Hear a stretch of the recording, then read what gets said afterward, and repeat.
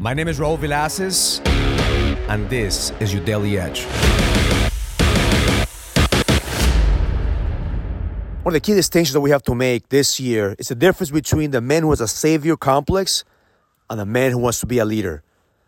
The savior does the work out of significance. The leader does the work out of contribution. The savior wants to help people because he wants people to depend on him. The leader wants to help people because he wants to empower them. The savior is always looking for what's in it for him. How can I gain out of this transaction, out of this deal? The leader is looking to see how can I contribute to others and what's in it for them. How can I help them? See, the biggest difference between the savior and the leader, that eventually the savior gets crucified. Because every single time they try to save somebody, you will always get blamed. But the leader will always get paid because he knows his value, he knows who he is, and he doesn't need people, he wants to help people. He doesn't need to be the one who's leading the pack. He wants others to go ahead and lead.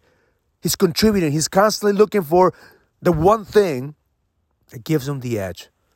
A leader is constantly doubling down on him and investing in himself, investing in his growth because he knows that every single day he has to sharpen his edge to stay being a leader.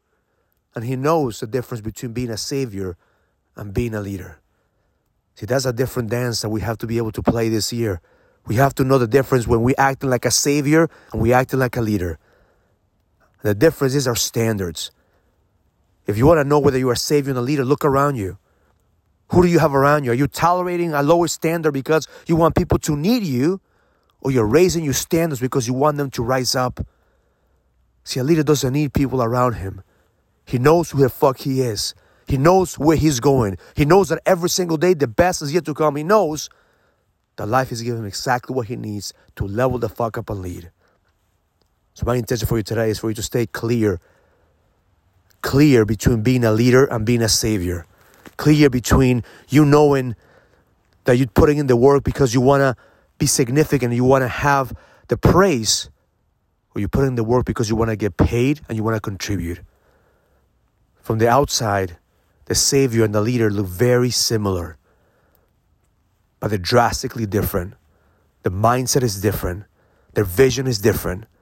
A leader knows at the end of the day, we're here to empower each other. A leader knows that we have to have proximity with other leaders in order for us to sharpen our edge. A leader knows that he's playing a bigger game. At the end, the leader knows that he was born to be a king. And every single day, he's not asking for problems to go away.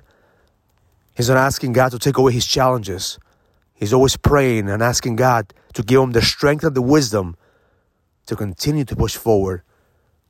And not to play small, but to level the fuck up and play bigger. Because the best is yet to come. Have an amazing day. Learn it, live it, experience it. Love life.